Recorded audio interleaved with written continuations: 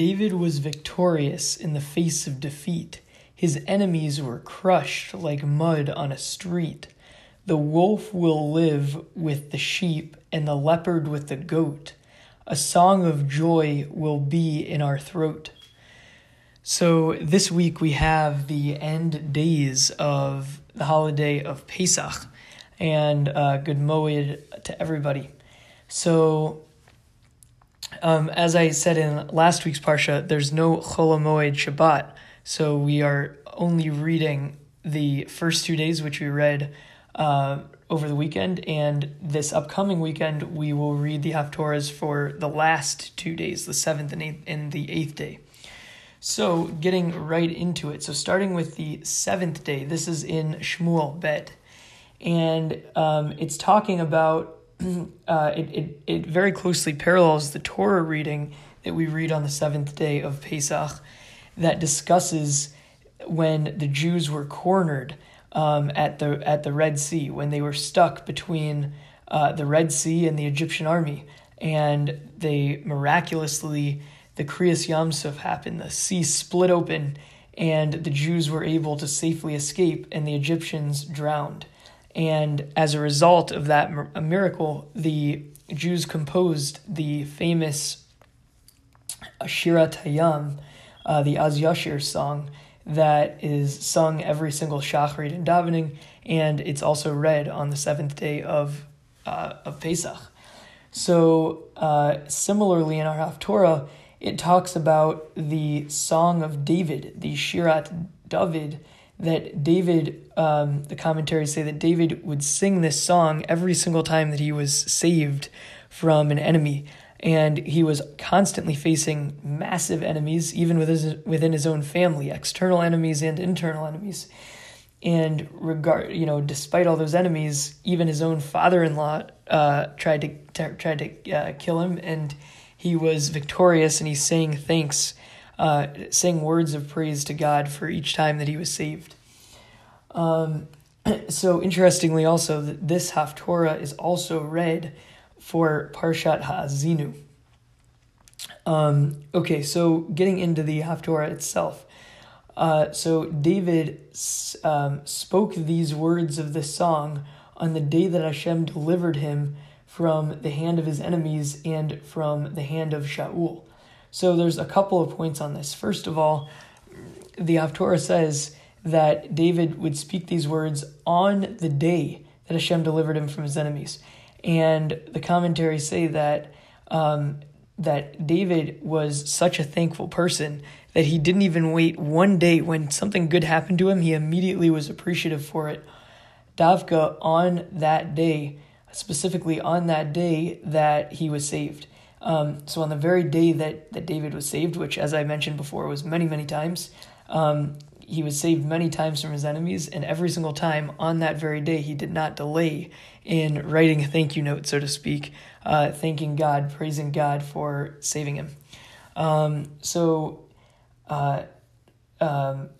interesting point is David specifies that he's especially appreciative for being saved from his enemy Shaul. And who was Shaul? Shaul, of course, was the king prior to King David. And once King David once it was clear that King David was going to take the kingship away from Shaul, Shaul became his biggest number one enemy.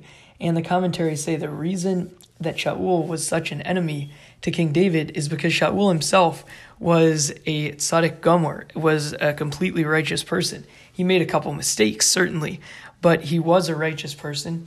And it's because of his righteousness, it's in the schut of his righteousness, in that merit, that Shaul was such a major enemy to King David. It was specifically because Shaul was such a great person that he was such a tremendous enemy against King David.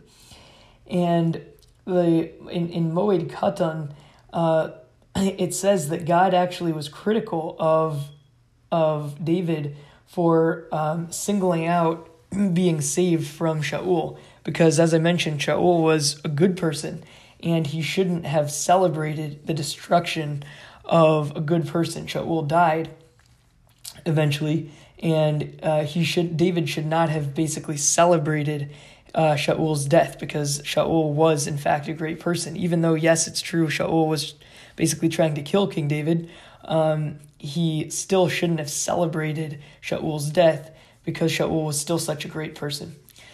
Okay, so the poem itself is extremely flowery and poetic, and I'll read some of the highlights from it. So the poem, the Song of David, says, Hashem is my rock, my shield, my salvation, my savior. When the pains of death encircled me and godless men frightened me, I would call out to God. And similarly, this is what the Jewish people did when they were cornered by the Egyptian army, and they faced on one side the Egyptian army, and to their backs they were up against the ocean, up against the Yam Suf, and miraculously, as I mentioned, the sea split and the Jews were able to escape. And this mirrors what King David is saying, that the pains of death encircled me, that basically all around I was stuck between a rock and a hard place, between the ocean and between the Egyptian military. And regardless of which way I went, it seemed like certain death. And I called out to you, God, and God miraculously saved me every time. And then the poem goes on to say that the earth quaked and it roared and the heavens shook, and there was smoke that was in God's nostrils, and flaming coals blazed out from God's mouth. So again, tremendous imagery, flowery, poetic imagery of basically this angry God coming down and saving King David from what seems like the circle of death. So God descends in dark clouds, and these dark clouds are reminiscent of the famous Anane Kavod, the famous clouds of glory that would follow the Jewish people in the desert, these dark clouds that would follow the Jewish people from every stop and protect them against the outside elements. And God would fly on the wings of the wind, and the darkness would be made as shelters. And again, this is reflecting the Anane Kavod, the clouds of glory, these dark clouds that would hang over the Jewish people, and they would provide protection, shelter for Am Yisrael. So God thundered from the heavens and gave forth his voice, and from the depths of the sea became visible, and the foundation of earth became bare. And again, this is very similar to when the Kriyas Yam Suf, when the Red Sea split and the bottom of the sea, the foundations of the earth, so to speak, became bare, became visible.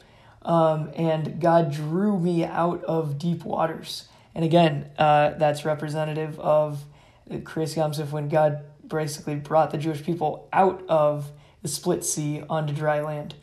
And it says that God saved me from my enemies, for he desired me, and God rewarded me according to my righteousness, and he repaid me befitting to the cleanliness of my hands.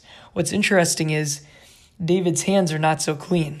David famously killed multitudes of people militarily. He killed tons and tons of people in the military, and his hands actually were covered in blood, so to speak. Yet God still repays him befitting to the cleanliness of his hands.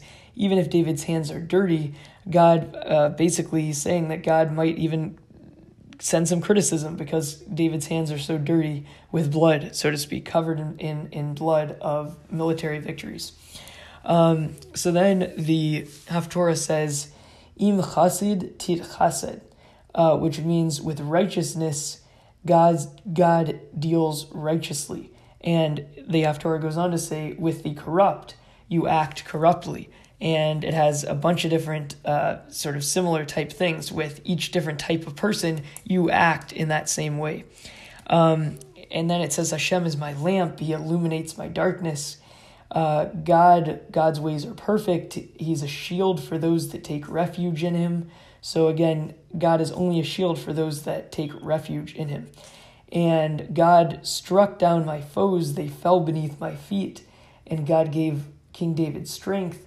And interestingly, it says, God taught my hands for war, but he also taught me how to lower the bow. So God teaches King David not only how to fight, but also how to know when to seek peace and when to lower the bow and arrow.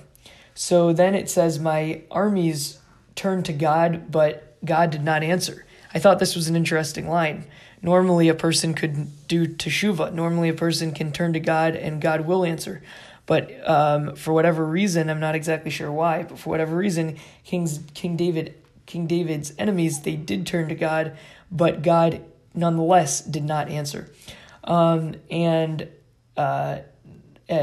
David says he crushed his enemies like they were mud on the street. And when foreigners heard about King David, they immediately became obedient to King David. They were terrified, even though they were in fortified houses, fortified cities. Even being in a fortified city, when you hear about King David's military victories, they were still scared. And I will give thanks to you, God, and I'll sing your name. God does kindness to King David and his offspring forever. So that's the Haftorah. I'll recap some of the major points. So as I mentioned, we read in the Torah reading for the seventh day about the famous when the Egyptians chased after the Jews after they left Egypt, and the Egyptians cornered the Jews between, on one side, the ocean, on the other side, the Egyptian military. It seemed like they were stuck between a rock and a hard place, and miraculously the sea split. And as a result of that miracle, the Jews sang Shirat Hayam Az Yashir, and similarly our Haftorah is talking about Shirat David, the song of David. And this song was sung every time that King David was saved miraculously from his many enemies. And I said we also read this Haftorah for Parshat Ha'azinu. So David spoke the words of this song on the day that Hashem delivered him from the hand of his enemies and from the hand of Shaul. So I said there are 2 points. The first is that on the very day that David was saved, he immediately did not delay in writing a thank you note. He immediately went straight away to being appreciative for what God did to him. The second point is David specifies that he's happy that he was saved from the hand of Shaul. And actually, Moed Katan criticizes him for saying this because Shaul was a tzaddik gamor. He was completely righteous. Yet King David is appreciative for the fact that Shaul died. And of course, Shaul was chasing after King David, but nonetheless, because he was such a good person, King David shouldn't have been happy when Shaul died, and God criticizes him for that in Moed Katan. So the poem's very flowery, very poetic. It says, Hashem's my rock, my shield, my salvation, my savior. When the pains of death encircled me, godless men frightened me, I would call out. I said this is similar to when the Jews were encircled by the Egyptian army on one side, the ocean on the other side, and they would they called out to God, and the sea split, and the earth quaked and roared, the heavens shook. There was smoke in God's nostrils, flaming coals blazed forth from God's mouth, and God descended in dark clouds. And I mentioned this is like the Anane Kavod, the clouds of glory that followed the Jews, protected the Jews in the wilderness.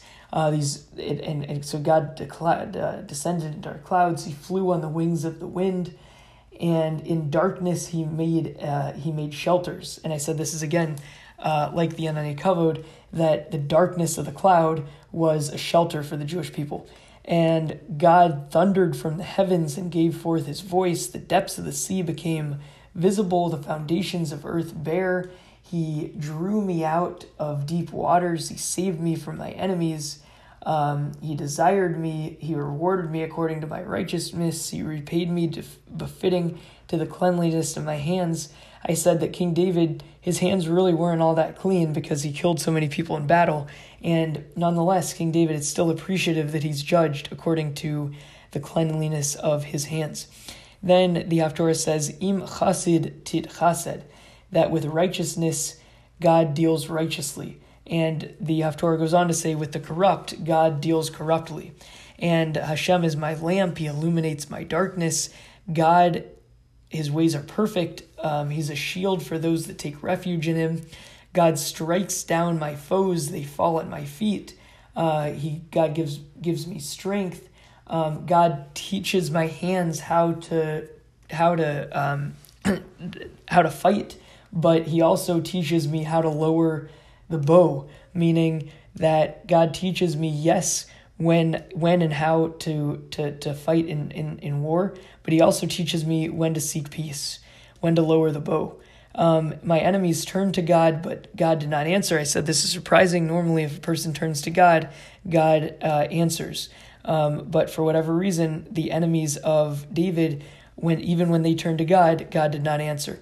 I crushed them. David saying, I crushed my enemies like they were mud on the street. When foreigners hear about me, they become obedient. They are terrified in their fortified enclosures. And I give thanks to God, and I sing your name. God does kindness to David and his offspring forever. Okay, moving on to the next Haftorah, the next day, for the last day of Pesach. This is in Ishaya. So the Haftorah begins by talking about when Sennacherib, the evil Sennacherib, was going to invade the city of Jerusalem, but he was miraculously killed by God on the night of the Seder. And so Sennacherib, he was in the city of Nov, which is famous because the city of Nov, before Sennacherib existed, the city of Nov, King David went to the city of Nov to seek refuge, and the people there helped him. And when Shaul, the reason that King David was seeking refuge is because his father-in-law Shaul, who was the previous king, was trying to attack King David from taking leadership away from him. And Shaul was chasing after him, and once Shaul heard that the city of Nov had helped King David, Shaul ordered that the entire city of Nov is massacred, and Shaul killed the city of Nov.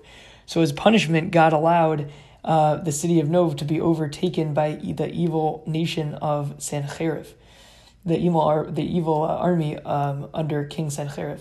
And he stood in the city of Nov, and the King Sennacherib, he waved his hand at Jerusalem. He basically said, what's the big deal about Jerusalem? They're not so important.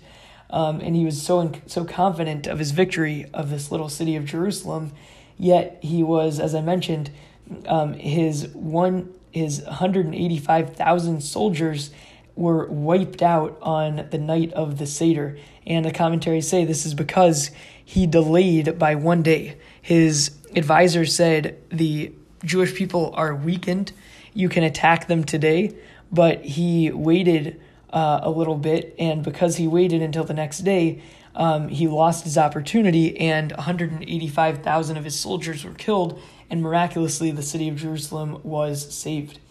And it says that God chops off their branches with an axe, and just like Sennacherib, he was able to sort of chop off the other nations like an axe, but eventually God himself sent basically an angel to kill off his own people, Sennacherib's own people, like an axe cuts down a tree. Now the Haftorah moves to a more prophetic vision of what will happen when Moshiach comes. So a staff will grow from the stump of Yishai. And who is Yishai? Yishai is King David's father, and famously the future Moshiach will come from the Davidic dynasty, meaning that he will come from the stump of David. And the reason the Haftorah uses this language, the stump of Yishai, is because basically that's all it is right now. The kingdom of David, of course, no longer exists. It's just a stump.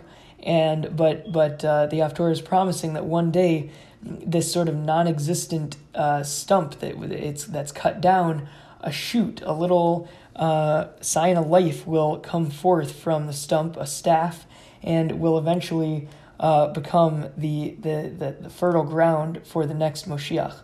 So then the Haftorah says that the Ruach of Hashem, the Spirit of God, will rest on the next Moshiach, and there will be a spirit of wisdom, of strength, and of fear of God.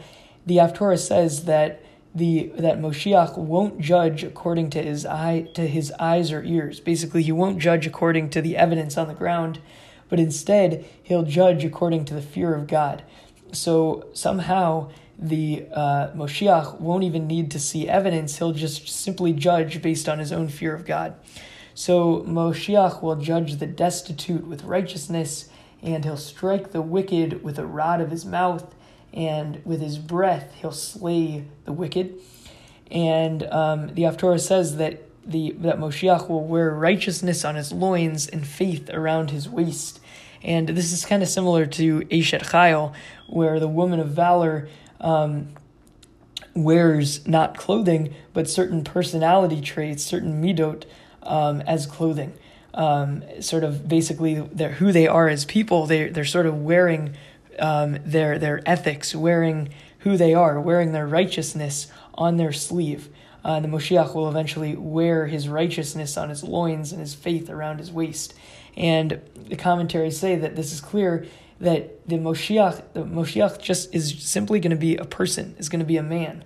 But that person will be so tremendous, will be such a tzaddik, that he's going to be so true to his tradition that he's going to be able to sort of wear his righteousness on his sleeve, so to speak. So now we get to a very, very famous line that lots of people are familiar with, that the wolf will live with the sheep, the lion will lie down with the lamb, the leopard will live with the goat, and a young child will lead them. And what's really fascinating, one commentary says that if you're Medayik, if you look at the words, that the way that it says the wolf will live with the sheep, and the word that it uses for live is ger. And what's fascinating about the word ger is it has the connotation of sort of being permitted to stay, being that someone that's a ger is a stranger, is a foreigner, someone that is not normally there, that's sort of just permitted. And ironically, the wolf, who you think of as dominant over the sheep, the wolf, it won't even be that they're on equal footing. Rather, it'll be that the wolf is almost sort of permitted to stay with the sheep in a twist of fate. And the commentaries say that there's a disagreement among the commentaries of whether this is meant to be literal, that literally animals that don't like each other, like wolves and sheep and lion and lambs and leopards and goats, will these animals literally live together in harmony in the times of Moshiach? Or is it talking more about just the people that don't like the Jewish people? All those anti-Semitic nations, are they going to be able to live with the Jewish people? Then the Haftorah says that a cow, a bear, a lion, a cattle, that they're only going to eat hay, that basically everyone will become vegetarian, and a baby will play by a viper's hole.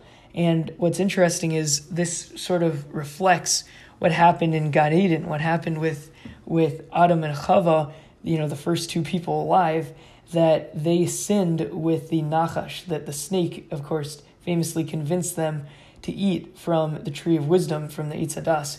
And so what it's saying here is that a baby will be able to play with a viper. So the reason that the Nachash, the reason that the snake, the viper, is such a tremendous force against the human population is that the viper represents the Yetzer Hara, represents the evil inclination. But when the Mashiach comes, the evil inclination will be shechted, will be slaughtered. And once the evil inclination is slaughtered, then the viper isn't so dangerous anymore. The Yetzer Hara is no longer dangerous, and the baby will be able to play next to the viper. The viper, of course, representing the snake in the story of Adam and Eve. So the earth will be full of knowledge of God like water covering the seabed. And the commentaries here note that the sea is full of underground mountains and valleys and caves and et cetera, et cetera. And so too, the more that a person toils in their understanding of God, then so too those people will have sort of a deeper ocean, so to speak. So every single person will have a basic knowledge of God, apparently, in the times of Moshiach, but someone that really plumbs the depths of understanding Judaism will merit to sort of have a deeper understanding than the average person. So on that day, being on the day that, on Passover, on the day of the first Seder, and on the day when Moshiach comes, which will be the same day, so the descendants of Yishai will stand as a banner for the people, and the nations will seek him. And the commentaries say what this means, the nations will seek him, is that everyone will try to destroy Yishai, that normally people don't really care about a king in some far-off land. But the descendant of Yishai, the future Moshiach, will be such a tremendous force to be reckoned with that every single nation is going to try to destroy him. And in the war of Gog and Magog, the famous sort of war to end all wars, that once Moshiach comes out victorious, that it'll be such a hard-fought war that his resting place, the Haftorah says, his resting place will be glorious. And the reason his resting place is glorious, again, is because of all those victories that he had against all the nations that tried to destroy him in the war of Gog and Magog. So on that day, God will collect the Jews from all over the world. It says Egypt, from Cush, from Shinar, from the islands of the sea, from all four corners of the earth. And the jealousy of Ephraim will stop, and the oppressors of Judah will be cut off. Famously, Ephraim and the tribes of Ephraim and the tribes of Judah did not get along so well, and in fact, that's how the 10 lost tribes happened. The tribes of Ephraim basically split off from the Jewish people. But eventually, in the times of Moshiach, Ephraim and Judah, both of those tribes will come together and will be able to come into Israel together as one unit. And God will dry up the Sea of Egypt and the Euphrates River. He's going to break into the streams. He's going to break the river into streams, and people will walk on to the land of Israel with dry shoes. They won't even have to get their shoes wet because the oceans, the Euphrates and the Sea of Egypt are going to be split, similar to how the way that they were split in the times of the Jews leaving Egypt. So then the Haftorah concludes by saying, "Thank you, God, for you were angry with me." The commentaries say that it's even God's anger, even sort of the painful things in life that we go through in the times of the Moshiach, we're actually going to be appreciative for those things because they helped us correct our evil ways. And God is my might, my praise, my salvation. I'm going to declare God's name is going to be praised, and I'm going to make music for God. It's going to be known throughout the world. And I'm going to sing for joy, for the Holy One of Israel is in your midst. And to recap what I talked about, the Haftorah begins by talking about Sennacherib. When he was ready to invade Jerusalem, he was in the city of Nov, and I mentioned the city of Nov. Shaul massacred the city of Nov because the city of Nov helped King David escape from the wrath of Shaul. And as a result of helping King David, Shaul massacred them. And so in retribution for that massacre, Sennacherib was able to overtake the city of Nov and was planning on easily invading the city of Jerusalem, the holy city of Jerusalem. And it says that Sennacherib, he waved his hand over Jerusalem. It was like it was nothing. He was easily going to get it. But miraculously, he waited one day too long, and God basically came and killed all of his soldiers, killed 185,000 soldiers just in one night. And it says God will chop off their branches with an axe, just as Sennacherib chopped down his enemies. Sennacherib and his military themselves, they will be chopped down by God. So then the Haftorah goes on to prophetic things that will happen in the times of Moshiach, that a staff is going to grow up from the stump of Yishai, And as I mentioned, Yishai is King David's father, and the future Moshiach will be a descendant of King David.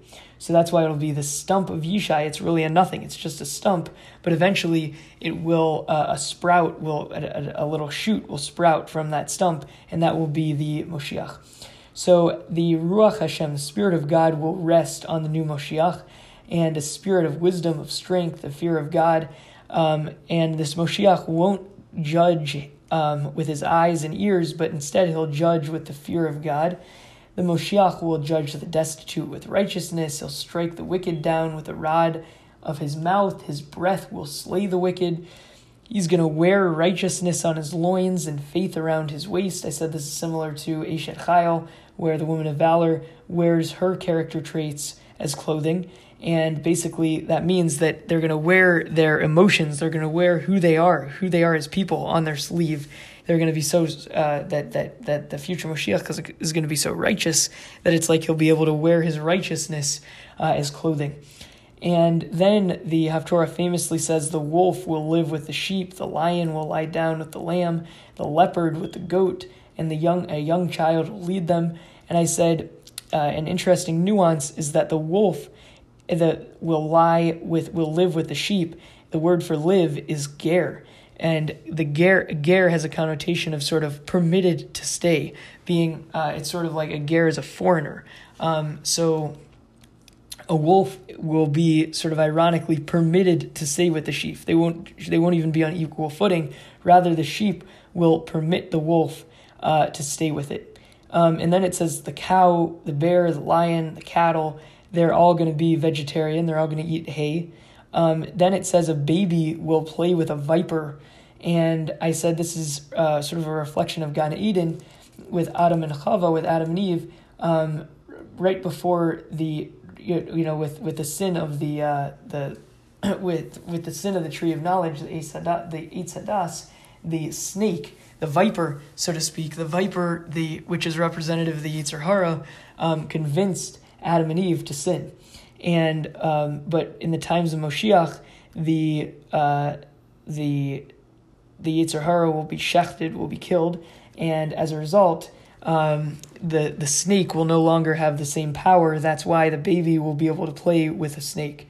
Then it says the earth will be full of the knowledge of God, like water covering a seabed. I said just as a seabed has mountains and valleys, so too those that toil in Torah will have sort of a deeper depth of knowledge of God, but everyone will have a basic knowledge because everyone is going to at least be covered by the knowledge of God like water covers the seabed.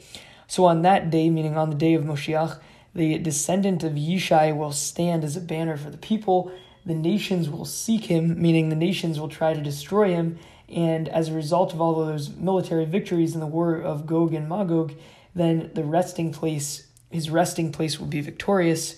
On that day, God will collect the Jews from all over the world, from Egypt, from Cush, from Shinar, from the Sea Islands, from all four corners of the world.